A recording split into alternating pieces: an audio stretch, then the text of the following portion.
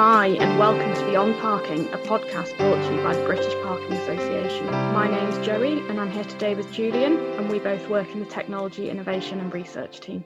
Hi and welcome back to the second of the Beyond Parking annual conference mini-series. That's quite a mouthful, isn't it?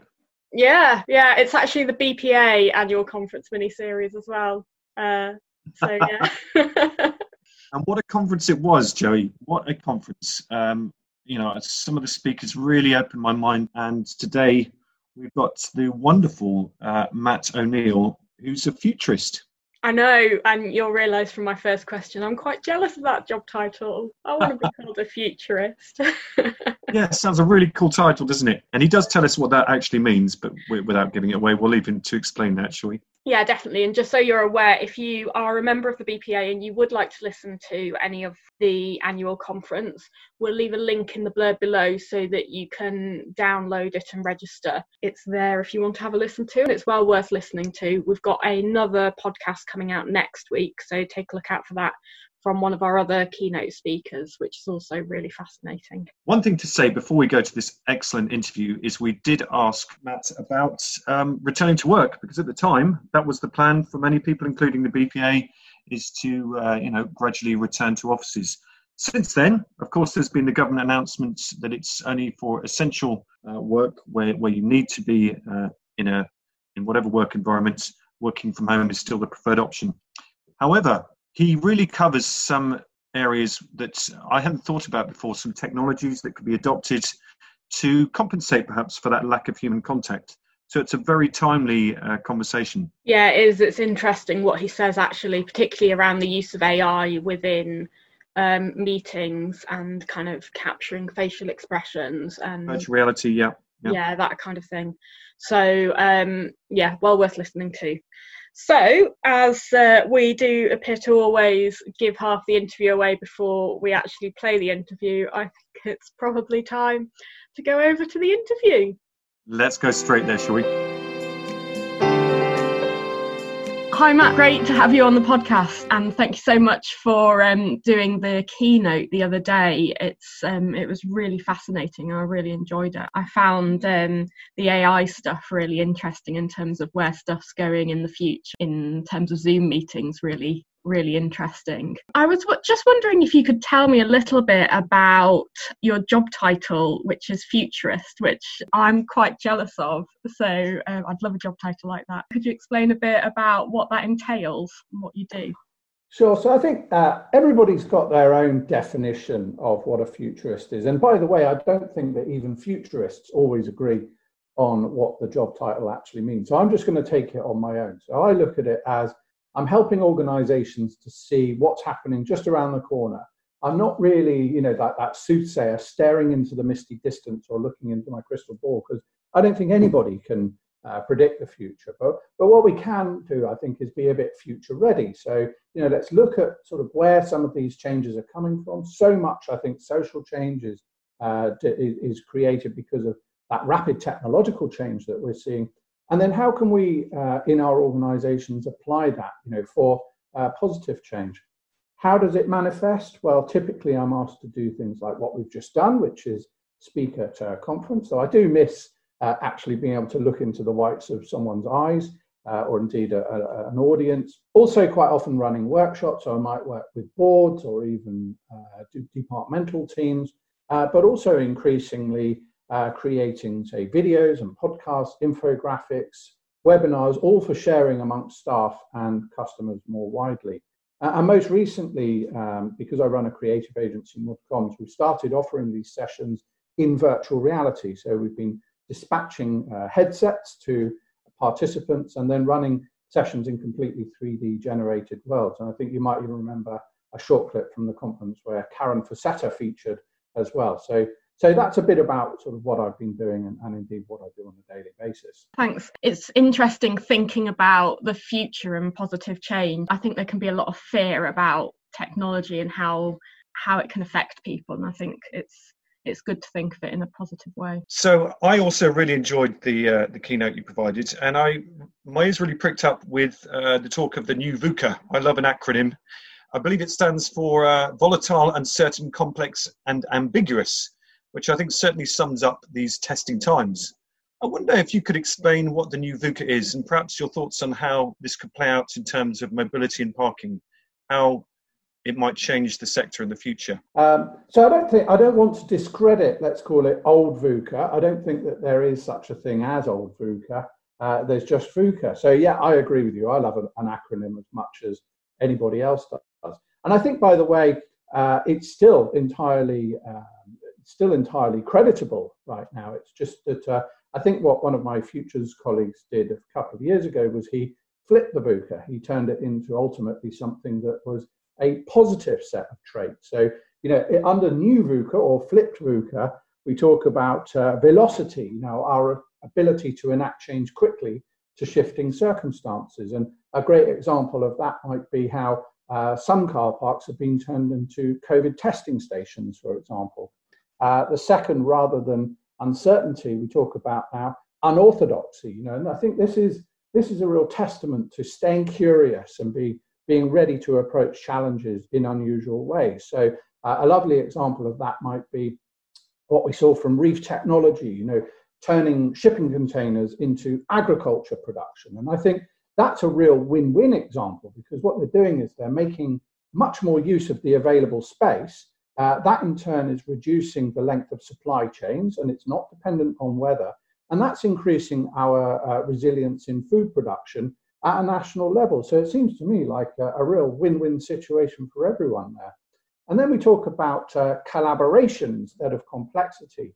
And I think thriving in the digital world really comes from sharing knowledge and forging those new relationships. And parking operators, I think, are generally known to be excellent at organising vehicle parking, but not known perhaps for their event organisation skills. And I think that change in the parking sector is going to require collaboration amongst the LGAs, PR teams, marketing teams, traffic operators, planners, engineers, contractors, and of course, technologists. So I think we need more or sometimes now intrapreneurial thinking to actually glue that jigsaw together. And then, of course, we keep hearing so much about agility in the pandemic. I think our capacity to adapt a new mindset in order to think differently about a challenge. Let's not get too stuck in what we think is right or wrong.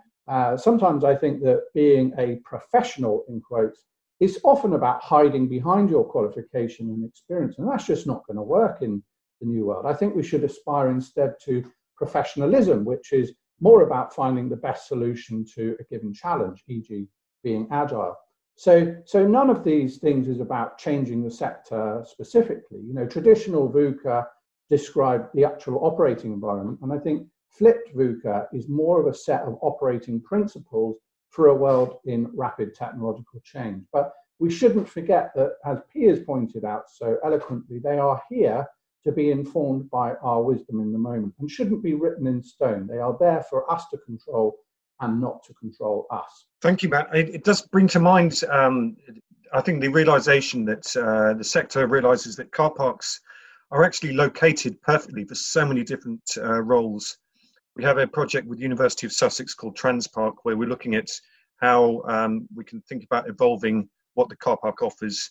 They're so nicely located in terms of infrastructure, in terms of centre of town, and yourself and the other keynotes just got us thinking about how we can think about some of that underutilised space that does happen in particularly inner city car parks. Yeah, this is me slightly going off topic, but I'm just wondering what your thoughts are on risk, because one of the things I've observed is that there's a lot of fear of who's responsible if something goes wrong, particularly if you think about public sector and public funding and who takes on the financial risk. Do you know of any examples of how people have managed that within an organisation? It's a good question. So I think what we need more of in organisations is more of a culture that fosters intrapreneurship. So taking those qualities that we see in the external world and allowing them, indeed encouraging them internally. So I think, first of all, it's a bit of a culture shift that's required, but also I think risk can be shared. So I think it was mentioned during one of the workshops that were run on day 2, and we had some excellent contributors. about introducing public-private partnerships. So, where does the financing come from? Can it come from a variety of sources? But also, I think when I hear about, say, how challenged local LGAs are feeling at the moment with revenues, it's hard to see that why not to take a risk. If the choice is between taking a risk or potentially filing for Chapter 11 bankruptcy, which way is the best way to go? If it were me, I probably would take the risk because it's better than the alternative. That's really helpful. And I think the consideration of risk leads nicely to thinking about the transition to the office that many organisations, including the BPA, are considering. People are talking about going back to work, going back to the office. And you did talk quite a lot about the new landscape, the new working landscape. I wondered if you could perhaps summarise the 3 key things you think organisations need to consider at this time. Okay, so the first, I think, is the human aspect of this. I think one of the things that the pandemic has really highlighted is the importance of maintaining our mental health. And it's also, I think, accelerated another of the 21st century malaises, if that's the word, is loneliness. And the fact is that certainly in the UK, across the world, we are not having a shared experience. There's a vast difference between those who feel physically comfortable in, say, supportive relationships versus those who maybe are feeling a bit disconnected, a bit lonely, and maybe they're in a living environment they can't stand. And having 500 friends on Facebook is certainly no substitute for that physical presence, even if a person doesn't need a lot to feel fulfilled. And I think we ought to also remember that some people chose their jobs, they chose to work for these organizations, in part because of the working environment. And workplaces, I think, are social as much as they are to get work done. And secondly, I think, we sort of, I think we overemphasize, how wonderful it can be to work virtually. And not everything is best done virtually. I've long believed that mainstream collaboration tools were never built to do the job that we're currently using them for. And indeed, I think McKinsey put out a report quite recently where they were saying, just 5 aspects of face-to-face: negotiation, relationship building, onboarding new employees, critical decision meetings, where perhaps the board is making an important choice going forward, or critical conversations to stave off conflict. They're all key aspects of working in business life. And I think what binds them all together is that, we're all from a generation that has grown up ultimately face-to-face, and that so much is down to that eye contact, to handshaking, for trust, or those paralinguistic cues that we get from looking at someone. And also, yes, you can achieve innovation virtually, but in my view, that's the stilted nature of the multi-participant collaboration tools, Zoom, for example. I think it just reduces the natural flow that we get with face-to-face. And, now I've got a bit of a vested interest also. I would say I'm a strong believer that VR collaboration, when done right, can cure a lot of this, in part because, for example, we can create new processes, we can manifest 3D models, we can do customer journeys in a really sort of visual way. And then I think many of those benefits of home working, less time spent commuting, less interruptions, there's certainly benefits. I think that we'll see more hybrid working going forward. So perhaps, 1 or 2 days in an office, 3 days at home, for example. But I think it should be a discussion with staff moving forward. It's not just sort of pushed onto people mandatory. But I also think that face-to-face will be seen as a point of differentiation. So ambitious individuals or those involved in generating new business will recognize this. And my other concern about purely virtual working is it places a real accent on so-called task-based trust, those qualities such as reliability, consistency, and responsiveness. And, one of the issues with this is that I think if people don't find ways of creating new value and helping to move the organization forward, they're unfortunately, I think, going to be even more suited to the growth of the so-called gig economy, as we're starting to see firms fracturing jobs into their constituent parts and outsourcing them in some cases for the lowest cost. So, but they're all hallmarks of getting stuff done, no doubt. But how are we going to sort of add value, through those water cooler conversations, etc.? Yes, and I think I remember you shared a virtual water cooler app of some sort. Am I wrong? Was there something along those lines? Yeah, I mean, so what I was highlighting specifically in the virtual reality space at the moment is I think that VR collaboration is where social media might have been in, say, about 2005 to 7. You've got now these platforms are emerging. You've got, for example, Glue, which is recognized to be a really high quality VR collaboration emerging from Finland. What you've just alluded to, Breakroom from the company SignSpace, they want to become the water cooler, the social learning experience, in VR. So, just as we had back then, we had Facebook, LinkedIn, Twitter, the big social media giants that emerged. I think now what we're starting to see is the emergence of these new entrants in what's referred to as spatial computing, interacting with machines and one another, using machines in physical space. I'm just curious because one of the things I've really noticed in terms of all the Zoom meetings that we've been having since lockdown, and myself and Julian have been having quite a lot before as well, is that you don't pick up on social cues and facial expression if you can't see other people sort of leaning forward, trying to. Sometimes people won't be heard. Is that in terms of doing VR? Is that something that they're looking at? So with virtual reality collaboration, I think it's something that by default is answered. So for example, when you're in a 3D VR environment, if somebody is, say, sitting or standing to my right-hand side, what you'll commonly hear is if they speak, you'll hear the sound only coming into your right-hand headphone. Equally, there's this, just like you would in the real world, if you're sort of not devoid of all social skill, you might turn to face that person. So I think there's a kind of simulation in some aspects of the real world.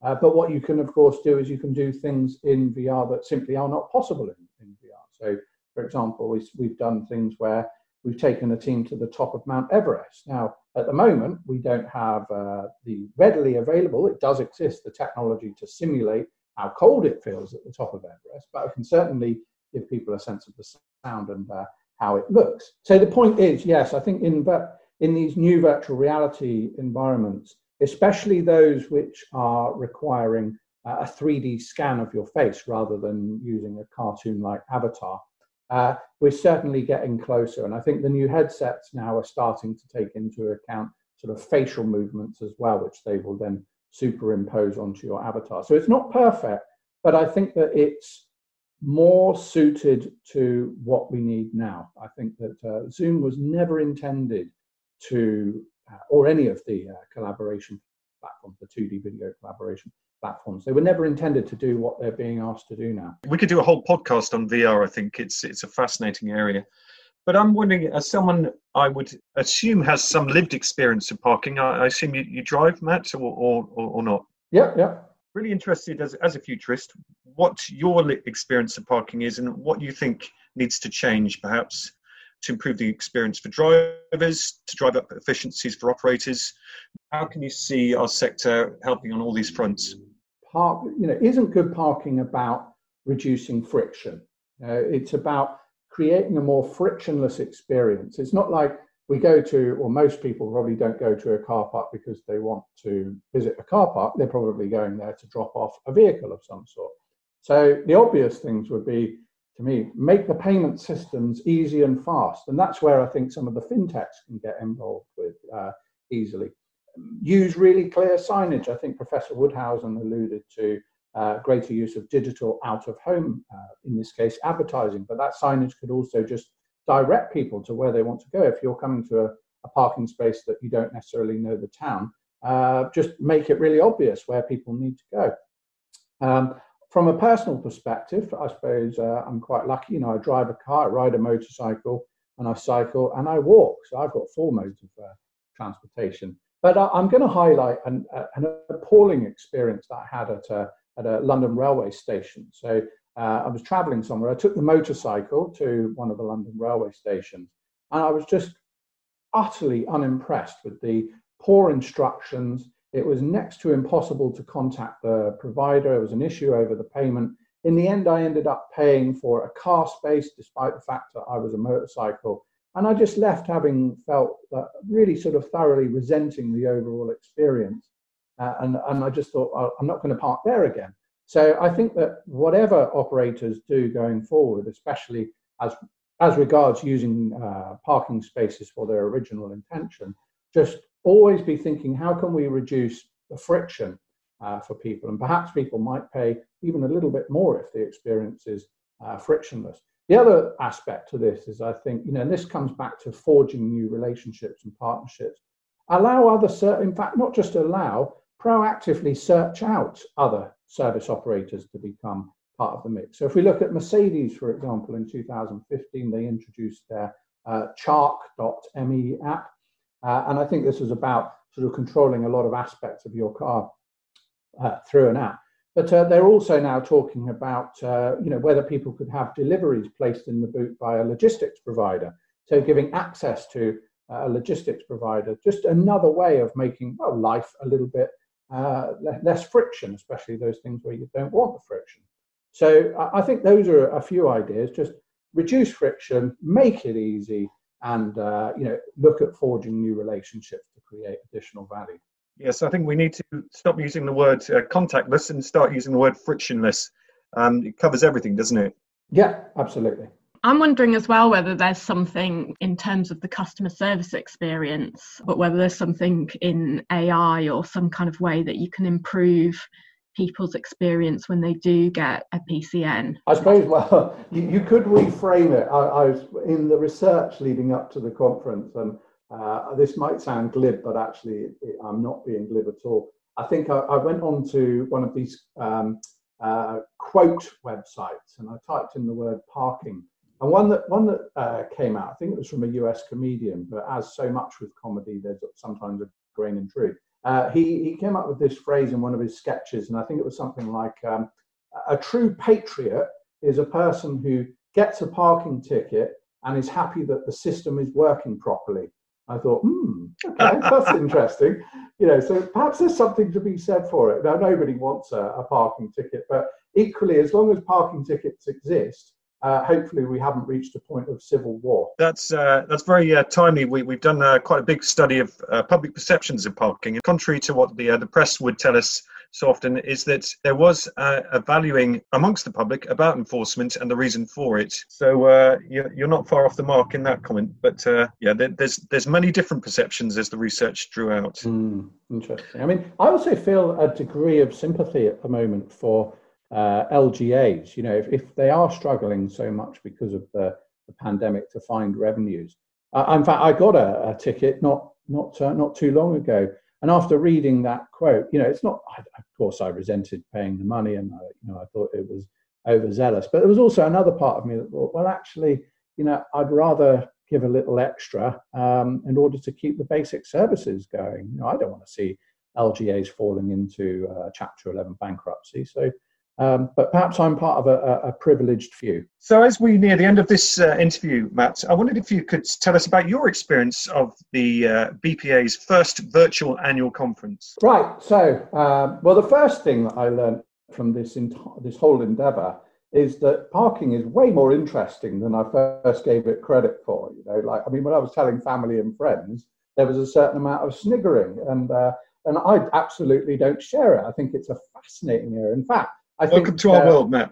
It's really interesting. And I think there's potential here to literally, to be a massive part of the regeneration of as we escape from the pandemic and as we escape from lockdown. So I think there's so much opportunity. It's really wonderful. In terms of the conference itself, I thought the logistics were excellent. I thought that we got, as speakers, we were getting really good briefing. I didn't have to ask any questions. I knew where I needed to be and at what time.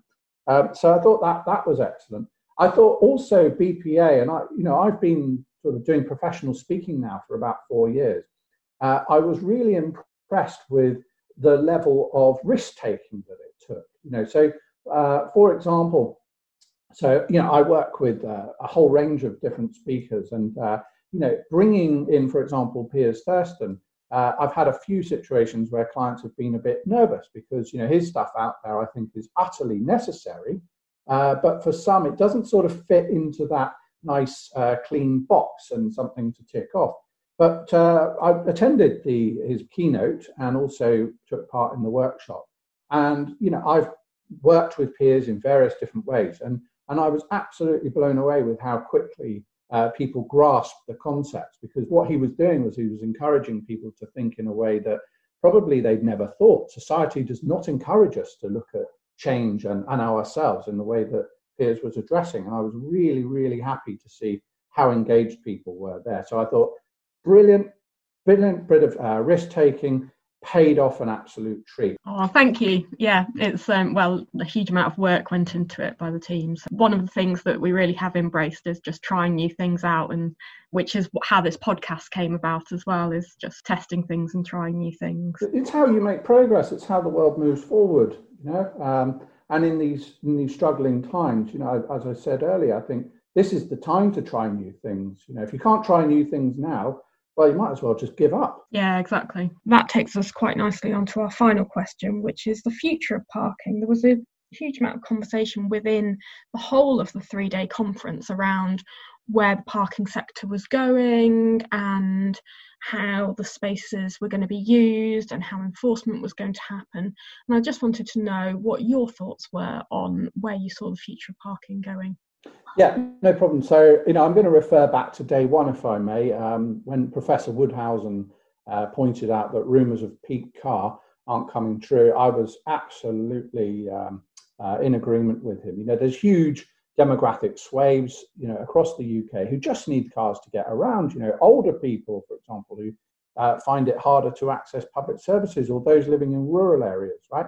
So even in the short term, I think there must be data about office workers, for example, feeling uncomfortable to use public transport, but they still need to get to a physical place of work, and that inevitably for a lot of people requires using cars.